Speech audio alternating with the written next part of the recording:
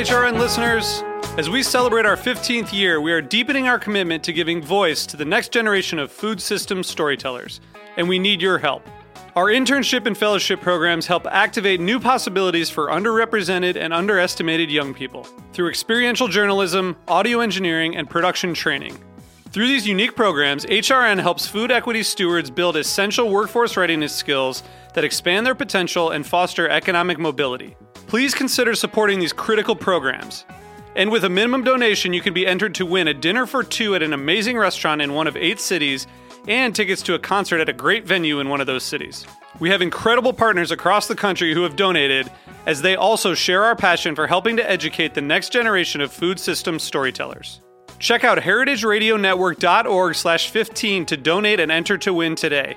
That's heritageradionetwork.org/15 to donate and enter to win today. And make sure you donate before March 31st. Thank you.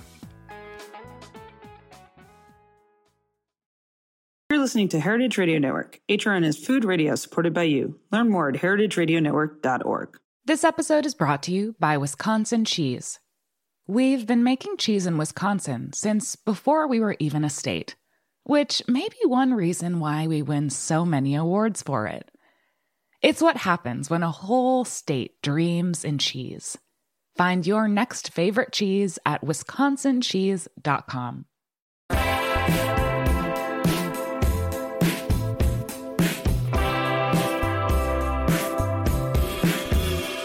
Hey everyone, and welcome to Cutting the Curd on Heritage Radio Network. I'm your host, Joe Salonia. On today's episode, we have Sean Hartwig, who's the specialty foods manager at Zingerman's Delicatessen in Ann Arbor, Michigan. Like many of Zingerman's Deli staff members, Sean grew up in a family who loved to cook and showed love through food. Sean says food was the basis of his family get-togethers and holds a special place in his childhood memories. He started his career at Zingerman's Deli in the late 90s after working in Grand Rapids kitchen scene during high school. And after taking time away to study, travel, and manage the specialty store Morgan & York in Ann Arbor, Sean returned to Zingerman's in 2011, where he has been there ever since. While Sean's specialty is cheese, he loves to learn, serve, and cultivate a positive community around food. While not in a deli, you might find Sean cycling around Ann Arbor or leading a group of intrepid travelers on Zingerman's food tours. Sean, welcome to Cutting the Curd. Joe, thank you so much. What an honor. First-time caller, long-time listener. Right on. I love that. So it's so great to have you with us here. You're a wealth of knowledge, but I want to get right into it. But first, a basic thing. How would you describe Zingerman's to someone who is new to the business and does not know who or what Zingerman's Deli is in the cheese world? Got it. So I'll give my 10-cent speech here. Zingerman's Deli was started and founded by Ari Weinswig and Paul Saginaw, two gentlemen that went to University of Michigan in Ann Arbor and worked in kitchens and wanted to bring traditional deli food where they grew up. Paul outside of Detroit and Ari outside of Chicago to Ann Arbor. At that time in the early 80s, the Midwest, much like many other cities in the area, were Germanic and Greek. Those were the food options you had. So traditional Jewish deli food was not present. And they had the opportunity to buy a beautiful 2-story brick building in what is now the historic district of Carytown in Ann Arbor, Michigan. And they brought it to life. And so from March 15th, 1982, we'll have our 41st birthday here in a week or so. We have grown into an organization that has a dozen or so unique individual businesses that work together in collaboration to provide amazing food. The deli is the original business, and I'm lucky enough to manage the specialty food side of that, and specifically the cheese. Right on. So the deli is still, would you say, is it fair to say that the deli is still like the heartbeat and the core of the foundation of the identity and vibe of visiting Zingerman's?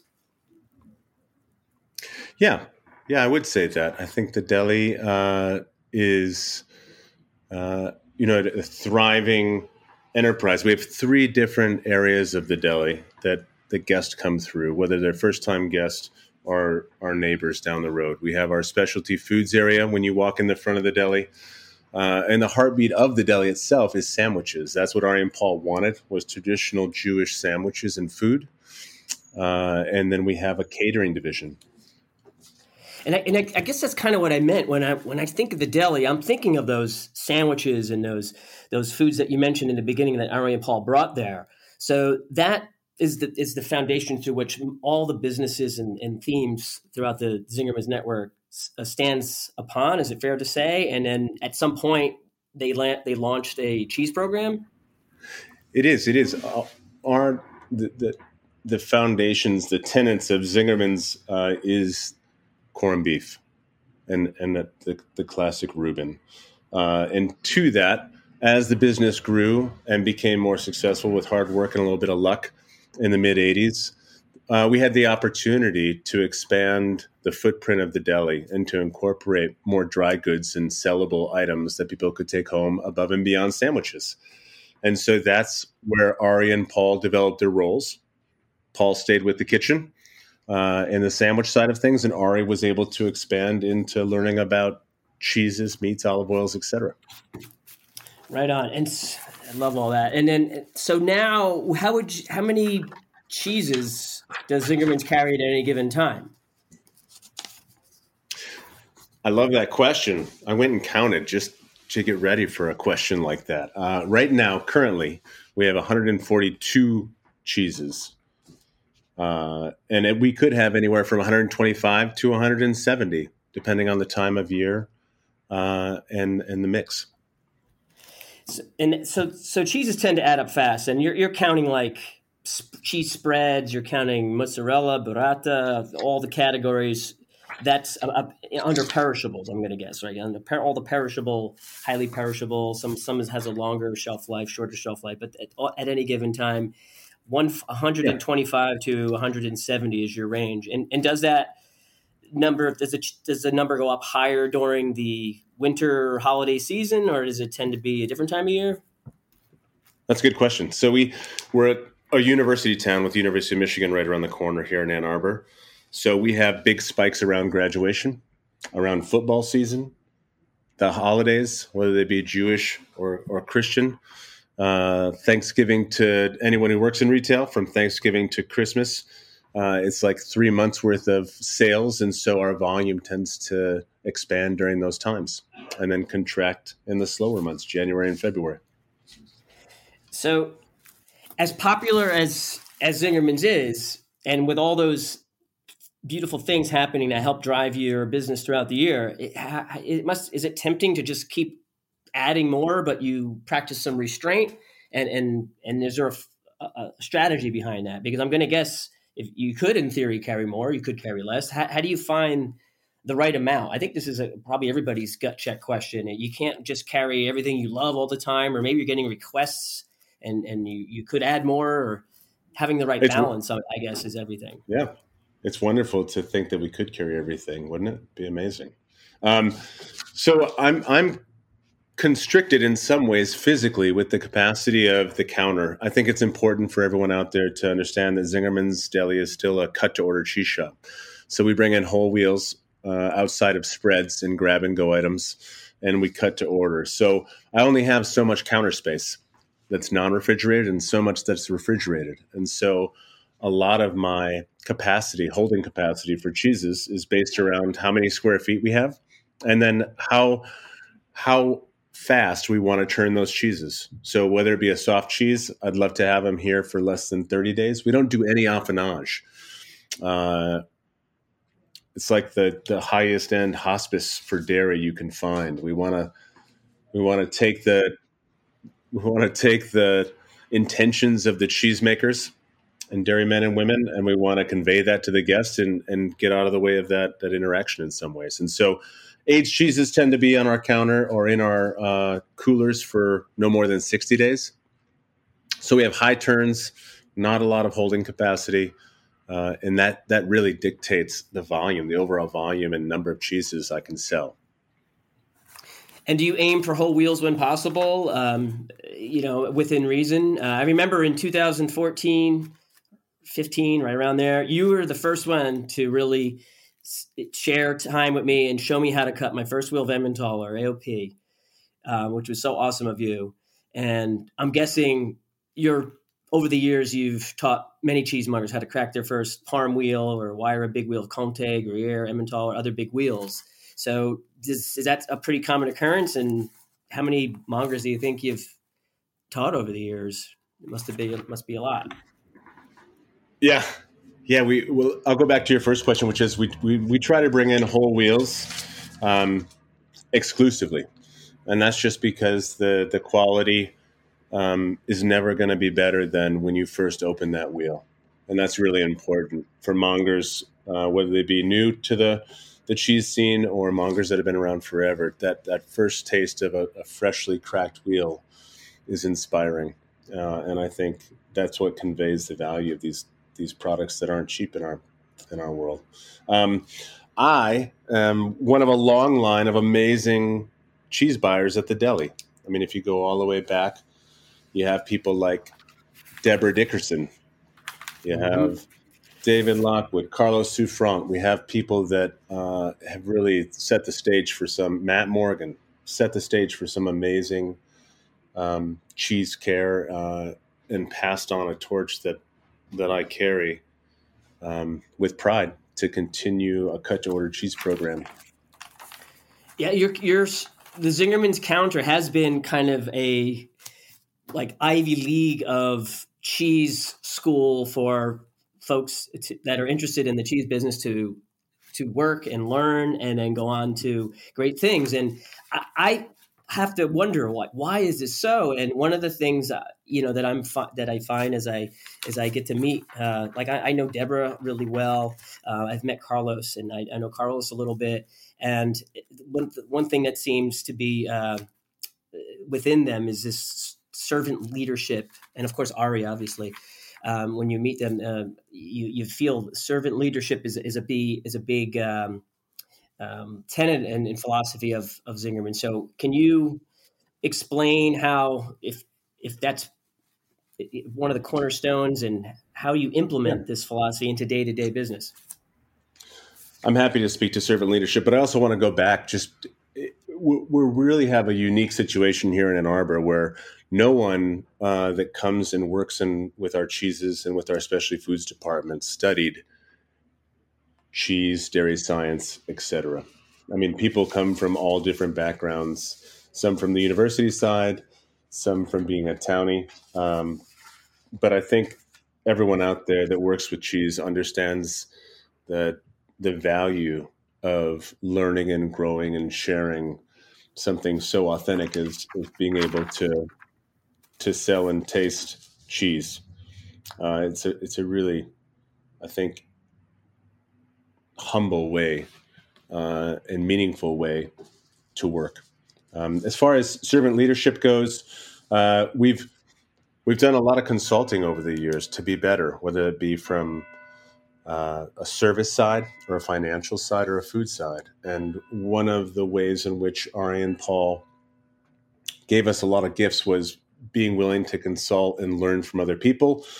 One of those being Robert Greenleaf, who many people know, who developed through essays in the 70s, this idea of servant leadership towards peers and individuals, but also in following essays, servant leadership for organizations and businesses. And the idea is we are at our best and we are doing our best work and most elevated work when we are caring for each other and working for each other towards a greater unified goal. I love that. I love that. Yeah. We need more of that in this world. So does this help you attract more cheese team members in general, you think? That's a good question. I don't think people want to understand what is Zingerman's. I want to work for Zingerman's. And I don't know, obviously when you come from the outside and you're getting a job, you'll say anything to get a job. But people that really want to learn about our culture and our values and how we work together tend to come away doing better things, going better places in their lives, and utilizing a lot of the concepts we use professionally in their personal lives. And that's a testament to the work. So maybe it helps them stick around longer, and they feel like they're actually. I mean, the vibe I get with the people that worked at Zingerman's is they felt like it enriched their lives, like they grew as people along with learning about cheese. And I just think to myself, how wonderful is it to have a job like that? That's really, I think, all of our goals is to work and learn, enjoy, grow, and then on top of it, maybe have get this servant leadership mindset kind of in your bones a little bit. Do you think does that increase when folks come on board? They actually discover, oh, hey, this place is special. It's not just I wish I could capture the essence of what makes people want to stay with us. We're really lucky. We have low turnover in our world. We have really amazing retention, and for a retail environment in a university town, that's unheard of. And so, what I found as I witness these cohorts of staff come through is they form really meaningful bonds inside and outside of work. It's not necessary. We don't all have to be friends. We just have to work for the same goals professionally. But many times these groups form these bonds that last for years and years, if not a lifetime. It's amazing to witness. Wow. That's really unique. I'm sure everybody would love to know the secret sauce of how to have low turnover at a job. But it's probably something simple, but like the things you've outlined, but easier said than done. You need everybody on board, and that's what you guys seem to have. Now the trend lately, I mean, if you talk to any store, just because of the pandemic and maybe other conditions, it's that the trend is that there's less retention. It's becoming less and less. It seems there's more movement, or every now and then there'll just be, sometimes notice in the industry there's like a shedding, and then lots of people are moving around at once, but that seems to be happening in closer successions. Do you feel it at the counter that there is less? They stay a little less since the pandemic, or do you feel like it's almost the same, or are they staying longer since the pandemic? Well, we don't have enough information post-pandemic. We have almost 2 years under our belt to really see some data. But what I have found is even businesses like Zingerman's, that work with a lot of empathy and care in their actions, had a lot of turnover before the pandemic. Working conditions weren't great. Pay wasn't exceptional. Benefits didn't allow people to thrive. Employees to thrive. And so I think coming out of the pandemic, for the deli itself, our hours changed, our systems changed, the tools we use have changed. And I think that group of events that all happened and coalesced around the pandemic has made for a really beneficial work environment. Well, you mentioned some things there. So could you give our listeners an example of one or two examples of how either systems or hours have changed? Yeah. And when you say hours, you mean working hours or store hours, or both? Both.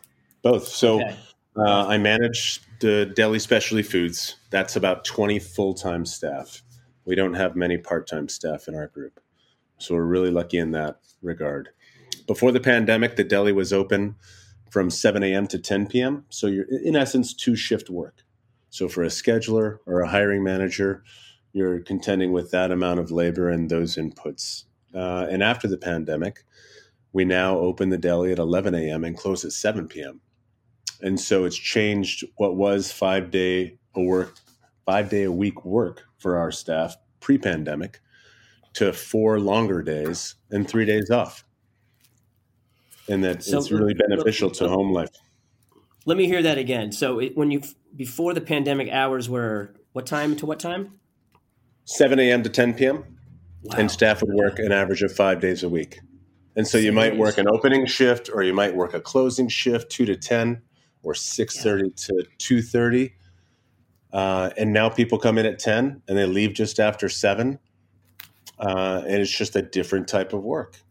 Yeah, that's a big shift right there. You mentioned. Yeah, it's huge. I mean, if I was working there, I probably would have been pleased to hear the change. That's actually what you could imagine, a less intense schedule to Yeah. manage. And then how about system wise? What kind of changes are we talking about? So the Deli, we are slow adopters of technology, to say the least. We I'd still fit right take in. orders over the phone with pen and paper, and so the pandemic forced our hand. We had to get online and get into e-commerce very quickly.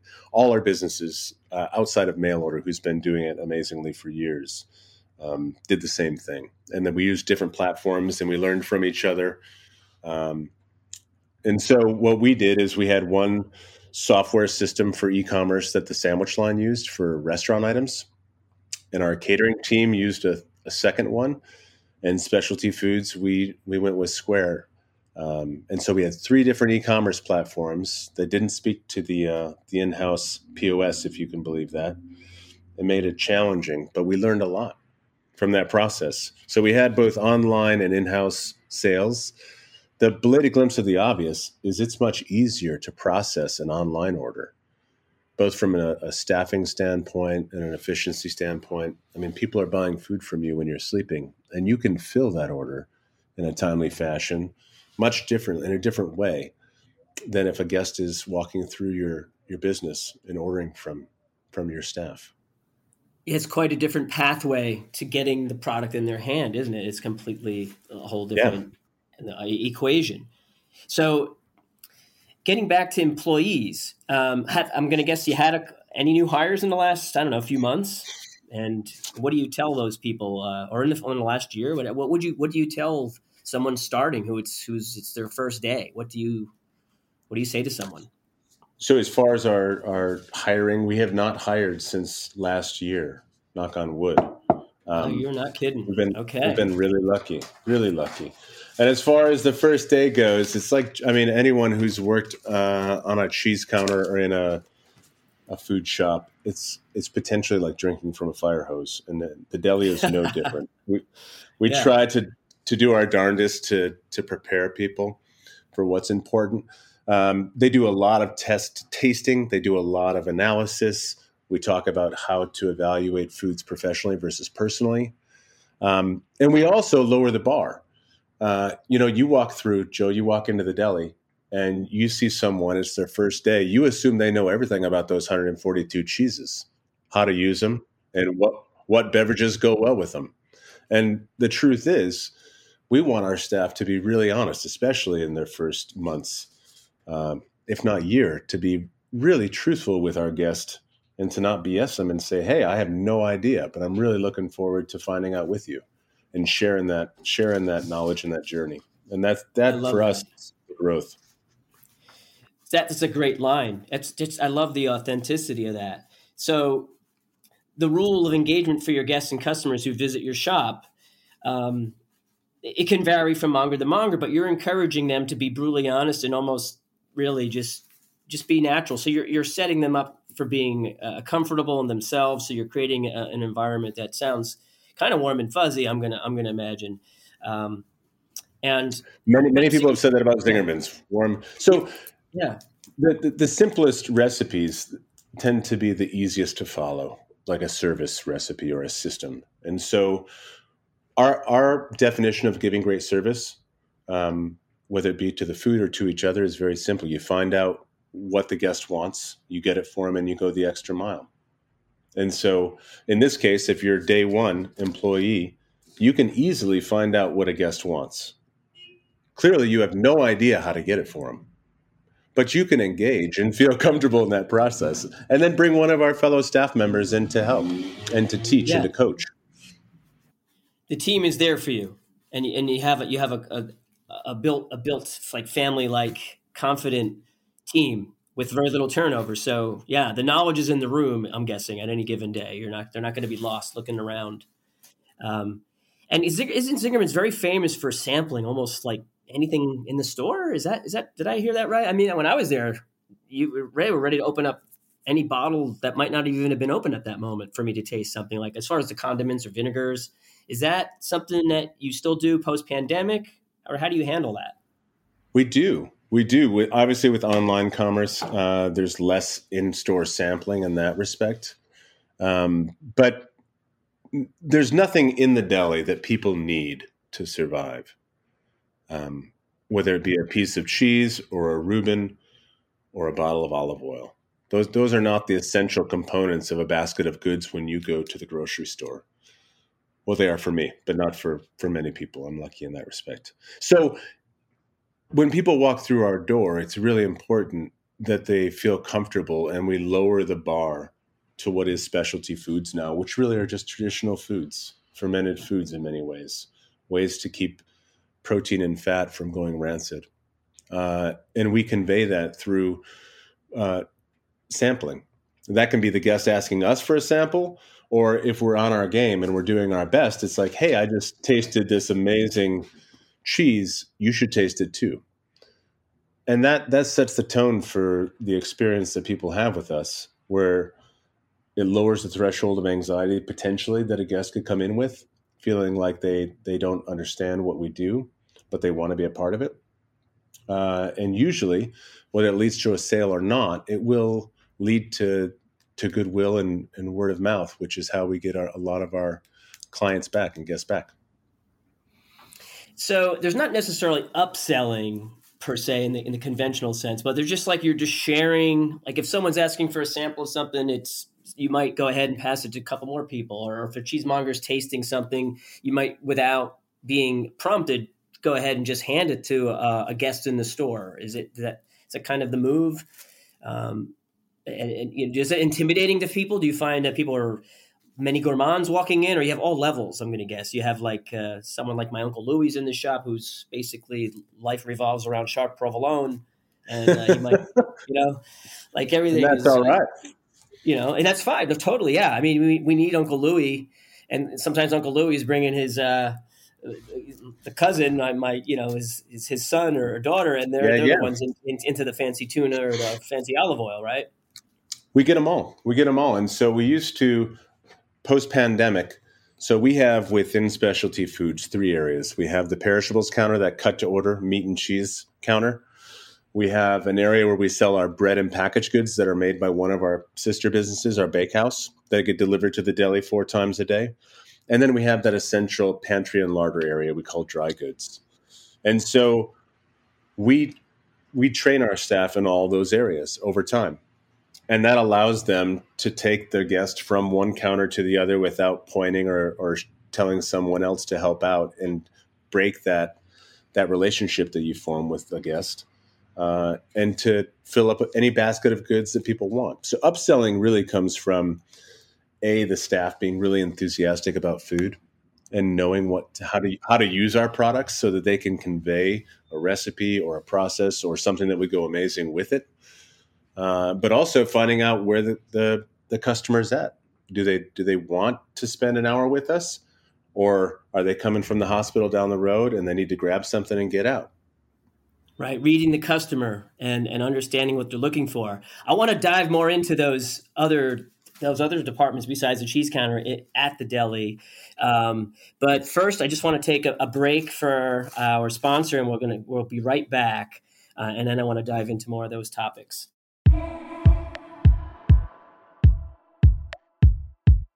This episode is brought to you by Wisconsin Cheese. There's a reason when you think of Wisconsin, you think cheese. Cheese is a huge part of Wisconsin's history and future. In Wisconsin, the state of cheese, the tradition of cheese-making excellence began 180 years ago, before Wisconsin was recognized as a state. Immigrants traveled to settle in this lush green hills of Wisconsin, bringing their cheese-making traditions with them. These storied skills, combined with the freshest milk available, created a cheese-making culture that is uniquely Wisconsin. Wisconsin's 1,200 cheesemakers, many of whom are 3rd and 4th generation, continue to pass on old-world traditions while adopting modern innovations in cheese-making craftsmanship. Find your next favorite cheese at wisconsincheese.com. Welcome back, everyone. We're here chatting with Sean Hartwig from Zingerman's Deli on Cutting the Curd on the Heritage Radio Network. Sean, we were talking about some of the fancier items, the grocery and the items in the other categories. Maybe we're getting into tin fish. We're alluding to some of those things, and jams and cheese accompaniments.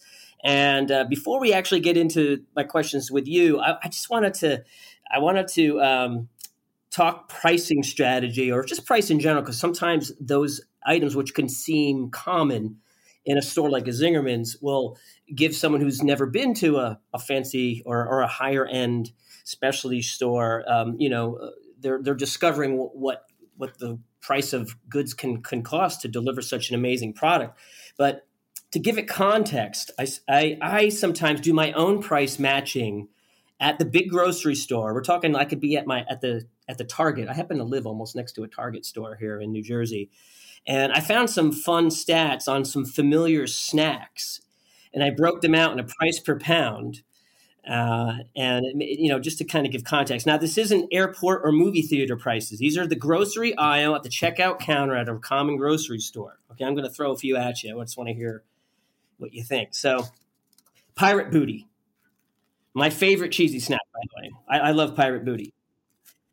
A 4-ounce bag, if you extend the cost, is $28.99. Amazing. Per pound. 4-ounce bag, $28.99 per pound. Thank you for clarifying. Yes, if you break it out and you extend it per pound. Tic Tacs, $27.99 per pound. By the way, Tic Tacs were invented in 1969. They're sold in 100 countries. This is not a paid advertisement for Tic Tacs, by the way. A pack of gum. I like drinking. I like eating the Orbit. Orbit, $26 a pound. If you're buying one pack at a time, it comes out to $26 a pound. Kit Kats, my favorite chocolate candy, at the checkout counter, $21.99 per pound. And a friendly reminder, your iPhone or Google phone is probably about $1,100. So, by weight. By weight per pound per unit. That's the each. So, I often find it funny how some folks will be like, "What? How much is that?" Like when they find out the price of a cheese, but meanwhile they don't think twice about a pack of gum, Pirate Booty, Tic Tacs, Kit Kats. So it's just like a perception or an expectation. Do you find any like barriers to price acceptance in the store much, or is it because the magic of Zingerman's kind of gets people in a different headspace? How does it work for you? No, I think anyone in their right mind that walks in and sees a $600 bottle of balsamic vinegar that's a couple ounces should have some reaction. That may be awe, it may be horror, it may be amazement, it may be I want 3, all of which are okay. Our job is to, we buy our products across the board. Ari really set up a paradigm for us where we buy our food products on a basis of traditionally made and full flavored. Price isn't one of those considerations. And so when you're buying products and your only criteria is that it's traditionally made and full flavored, then the price is a byproduct of that. And you can convey the cost of something to a guest. They may not want to consume it or to buy it. They may not see the value in it. But we can, as salespeople and employees, convey the value of that. Now, that said, it gets to be a little bit like an echo chamber. We live and shop and eat in the deli, and it's not a cheap place to be. And I think having that perspective of going out and visiting other shops, talking to other mongers, price comparisons are really valuable exercises for all retailers. So we have a sense of market, so to speak, and in geographical areas can impact that, and the path that a cheese can take from wherever its place of origin to your counter. How do you administer cheese price? Do you by the pound? Are you doing half pound or quarter pound? Have you ever done or changed that format? I'm always fascinated how in our industry we're charging by the pound, and like the way we buy whole chicken or ground meat, Yeah. but we have to divide versus multiply, and I hate division, so I'd rather it be a different way. But it seems like we're stuck at most counters by putting a full by the pound price. So how do you guys do it? We've oscillated between strictly whole pound and each cost on our signage to showcasing both the half pound and the whole pound pricing, or the half and each. And the reason we did that initially was to test it to see if it had an effect. On average, our cheese sales were anywhere from a third, to 4/10 of a pound. And so showing someone the price per pound in a high energy retailing environment like Zingerman's Deli may lead to frustration on their part. And so we do our darndest not to obfuscate the cost of things. The name, the primary message, and the price are all very big on our signs for a reason. We don't want to feel like we're pulling something over on people. And that's part of the reason we provide samples. I also heard from more than one shop that when they did the quarter pound price to kind of make the price look less, that everybody was fine, but they just ordered a quarter pound all day long. I'll take a quarter pound of that. I'll take a quarter pound of that. I'll take a quarter pound of that all day long. Oh, that's they never sold more than a quarter of a pound. So that ruined a chance for just cutting about, hey, how does this piece look? Big enough for you? Yeah, I'll take that. And then it weighs what it weighs, right? Yeah, it's interesting. Those modifiers you can play around with online a little easier, with drop-down menus and give an optionality to people who are shopping online. But you also then influence the choices by providing those options. So I think it's fun to experiment. Right on.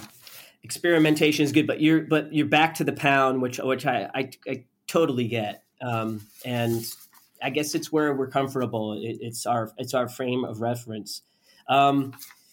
Just changing topics here. Speaking of just some news that I read this week about the word milk being defended by the U.S. Dairy Farmers and National Milk Producers Federation, introducing a national bill, the Dairy Pride Act, it'll be this year, 2023. Do you get requests for many non-dairy cheeses, or do you carry any or plan to carry any?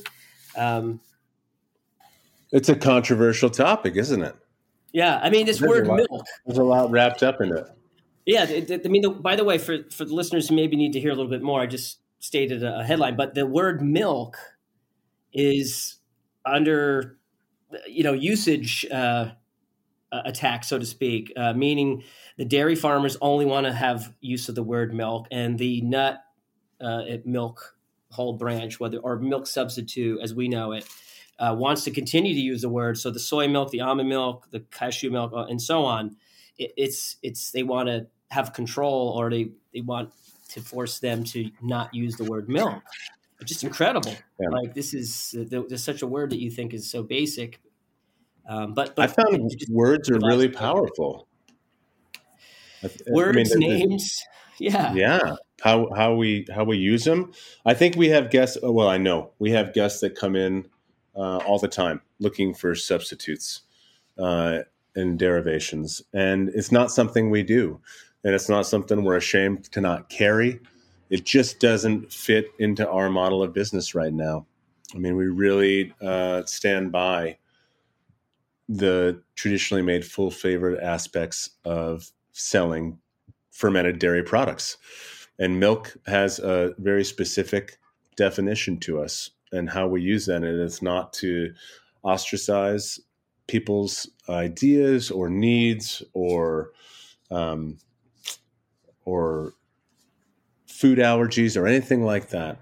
Food choices. It's just, this is what we do and this is why we do it, and here's how we define it. And then it allows people to make choices and to find those things. We're happy to also point out where those things are available in the marketplace, because someday down the road, there will be a tradition of these type of fermented products. And we'll have to, as a group, create definitions and terms that we can all stand by. And I can imagine a time that Zingerman's may carry those products. But currently it's so new and nebulous and undefined that as a consumer, I'm enjoying watching things transpire, although I hope we all in the industry really take heed and think about how we use the term milk. It seems like they're trying to say that, hey, you're confusing people by calling this almond milk. I'm not confused. I know exactly what it is. It's not from a cow, and it's almond milk. I don't find it confusing at all. What is confusing for more people is the Gruyere ruling, which got doubled down on the appeal for the use of the word. So it just makes, I hopefully it gives us at folks who work at good cheese counters a chance to, educate their guest and have them rediscover what Le Gruyere AOP is versus the generic word now will be Gruyere for just anything that anybody wants to call the cheese that reminds them of the cheese Gruyere. It's sad that Gruyere or the Le Gruyere AOP don't have the pull to make this word stick in other markets, including the USA. It almost reminds me of when Prince lost the right to call himself Prince, and he had to turn himself into a symbol, or something like that. We get a reaction as cheese people, right? So your hot take on that. Are you concerned? I think it's a byproduct of the U.S. and North America not having a clear taxonomy for how we talk about the derivation of our foods and our food ways. So to not be able to say, I remember back at ACS in Montreal when Health Canada was trying to help come up with a taxonomy and a way to talk about place and derivation of some of their amazing, unique products. And I thought the U.S. is going to be just around the bend, and that's been 12 years or something since then. So it's I think it's an unfortunate byproduct of not realizing how many amazing foods we have that are our own and how to create uniqueness around them, and to not see it as competition, but the European system for controlling origin and denomination is something to be modeled, not something to be, deconstructed. Unfortunately, from what I could extrapolate from it, my takeaways is that it's just so politically loaded. There's so much behind it. I mean, it goes back to the time where we might have boycotted cigarettes from France or something, or vice versa. And so it's just there's so much behind it, and a lot of lobbying. But getting back into this other part of the shop that is Zingerman's, since the pandemic, did you see a boon in the rediscovery or the expansion of eating more cured meats, more cheese boards per se that folks are now a little more comfortable with, chocolate bars, preserved fish? These categories they were definitely booming during the height of the pandemic. Have some of that stuck?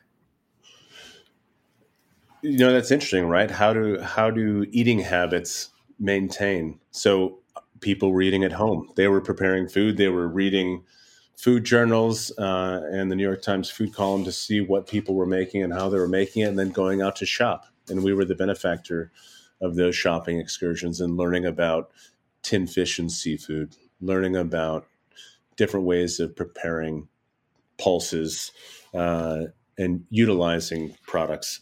And so that is still continuing, although we're seeing here in Ann Arbor an uptick in people going back to restaurants. And so there's a bit of a slowdown, but at the same time, once you have an amazing, tinned mackerel from Portugal, it's hard to go back. And then on top of that, you get it at a sale price right now at Zingerman's mail order, and it's a good value. That stuff is so healthy too. It's the omegas on that are just such healthy foods for you to eat. So would you say that this category helps supplement the cheese program? Like, is it critical that like you need to be thinking about selling this category if you have a cheese shop just to have a shelf stable item with a good margin on it, takes up a small amount of space, a lot of value in a small square footage on the counter versus crackers, say, or potato chips. If you have like 3x3 feet of chocolate, you could have like $10,000 worth of chocolate and tin fish in like a 3x3 foot cube. I'm serious, right? Yeah, you can't have that with potato chips or crackers, right? So if you have a small shop and you don't have tin fish or chocolate and you want to keep selling cheese at a good margin and be competitive, is this part of the strategy, or are you just putting stuff you love in your store and it's just that simple? Well, our buyers, so we're a little unique in that respect. The buyers that buy in certain categories, you see a lot of an expression of their own likes and dislikes and the things they bring in. So over time, as we have new buyers, the product mix changes slightly, and that keeps it fun. As far as tin fish and seafood, that was an old coworker and manager, Bill Marshall, who really fell in love with tin fish and did a big push on it. Tin fish and seafood, much like wine, you could have the same tin sardine over 3 different vintages, and it's remarkably different. It's an annual crop. The flavors are different. The textures are different every year. And so, yeah, I don't think you need to have those products with cheese or to supplement sales or margin. I think it for us, having traditionally made foods that are full flavored, all of our products go through that filter, and it's reflected in our selections. We can't have everything, and things, amazing cheeses that you find elsewhere, you won't find at Zingerman's because you can find them elsewhere, and that's really important to acknowledge. We're either going to provide a service to the guest that walks through the door, or we're going to provide a unique product they can't get elsewhere. I love that. And is there a trend that you're predicting to happen or that you miss? Like this was to me a pandemic trend, but do you see one happening, or is there one you missed from the first time you stepped foot in Zingerman's 15, 20 years ago? Or actually it's more than 20 years ago. Oh man. With a nice break in between. Nice break in between, yeah. But what's in your crystal ball, or what do you miss that you might be able to bring back and relaunch? Is there anything that comes to mind? Well, the thing that kept us back then, the thing that was so unique was we really had a foothold on importing unique products that you couldn't find elsewhere, whether it be olive oil or vinegar, not so much cheeses and meats per se. We used really good relationships with the distribution chain for that. But those were the things that were eye-opening to me, coming out of kitchens and making inexpensive food look acceptable on a plate, was to take these amazing, unique individual ingredients that you can't find elsewhere and to combine them into something really exceptional. And that for me was amazing. The other things back then that were so unique were the deli was in a smaller footprint. We've done a big expansion. And whether it's time or a little bit of haze, the smells and the energy in the space before was different. Not better or worse, just unique to that moment. And so now the bacon comes out of the oven in a different spot. And so in the morning, it smells different. The sounds are different, the acoustics, all those fun things. Those are some cool things to kind of think about. It's not just so simple. The way you're describing it, you're kind of painting a picture. So is there a new product, or is there a feature coming up? I read you're part of Zingerman's tours. So is that something that's new, or you're part of that's a new thing for you, or anything you want to mention that's coming up that's exciting? As far as new products, I have a domestic cheese buyer, Scott Evans, and he's bringing in a lot of fun cheeses from the U.S., and that's been fantastic for me to learn as well. I tend to stick to the imported cheeses. So keep an eye out on our website for all the fun things he's finding and working with our domestic producers. And food tours. So Zingerman's food tours came out of one of our specialty foods managers was married to a woman from Spain. And we were already traveling and importing foods. And so Ari had the idea of why not allow people to come with us as we visit producers. And the first food tour was in Spain. And so they visited cheese producers and ham producers and olive oil producers, et cetera. And they put together the tour on their own. I'm sure there was an insurance nightmare to do that. But now, in this day and age, our food tours business has evolved. And we have a owner-operator. So the way Ari and Paul grew, instead of franchising the deli, they created a parent company. And they own half of each business that comes out of Zingerman's organization with an operator owner or multiple operator owners that get to share in the upsides and downsides of running a business. And Christy, the amazing Christy, runs our food tours company right now. She's actually in Morocco leading a food tour currently. And you can check those out at zingermansfoodtours.com. But these tours bring people all over, primarily Europe, but they connect a lot of our food producers.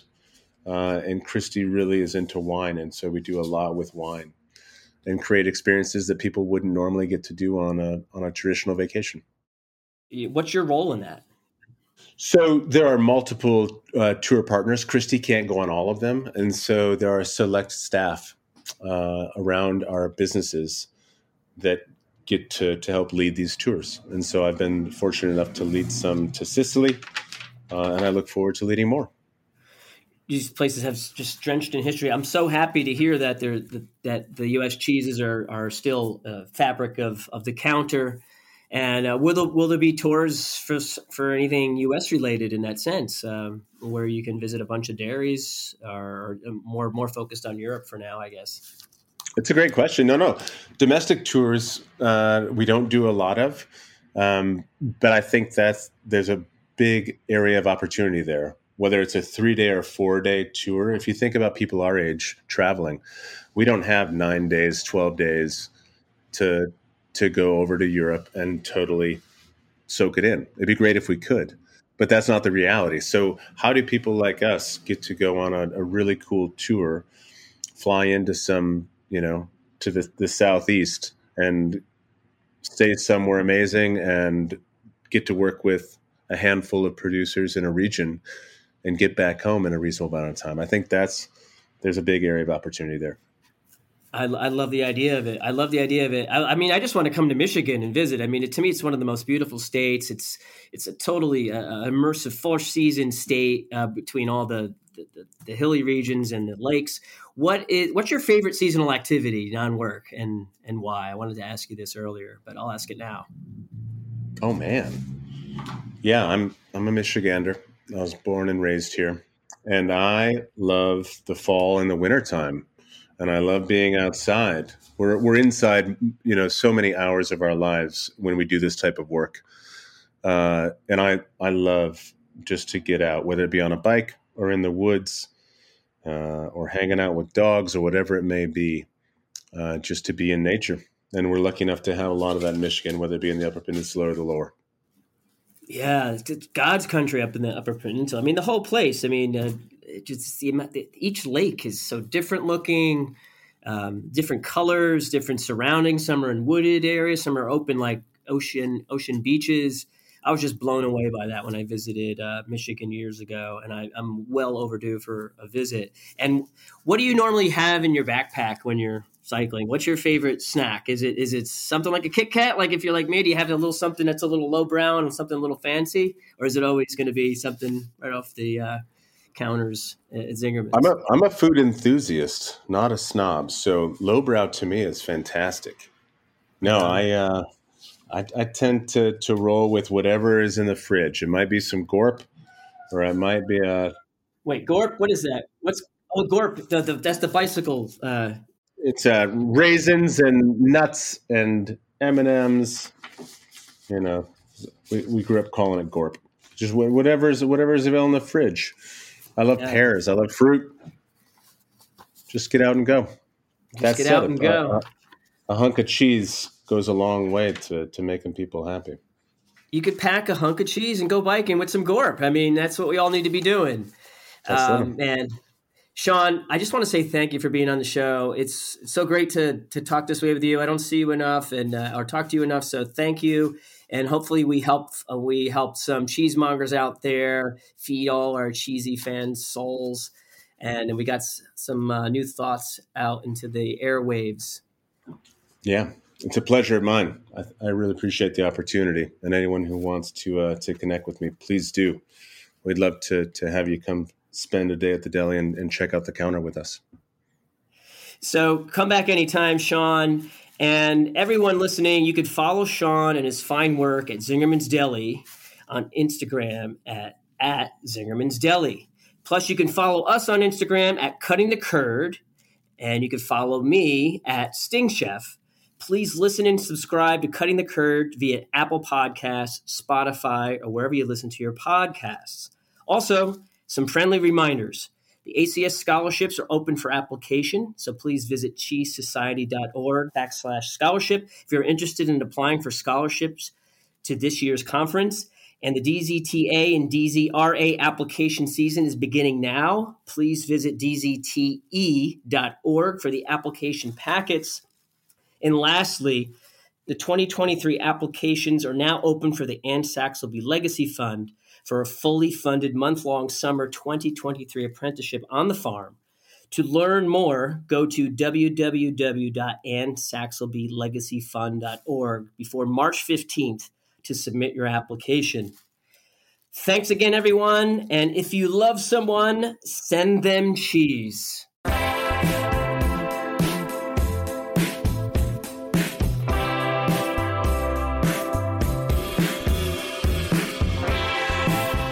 Cutting the Curd is powered by Simplecast. Thanks for listening to Heritage Radio Network, food radio supported by you. Keep in touch at heritageradionetwork.org/subscribe.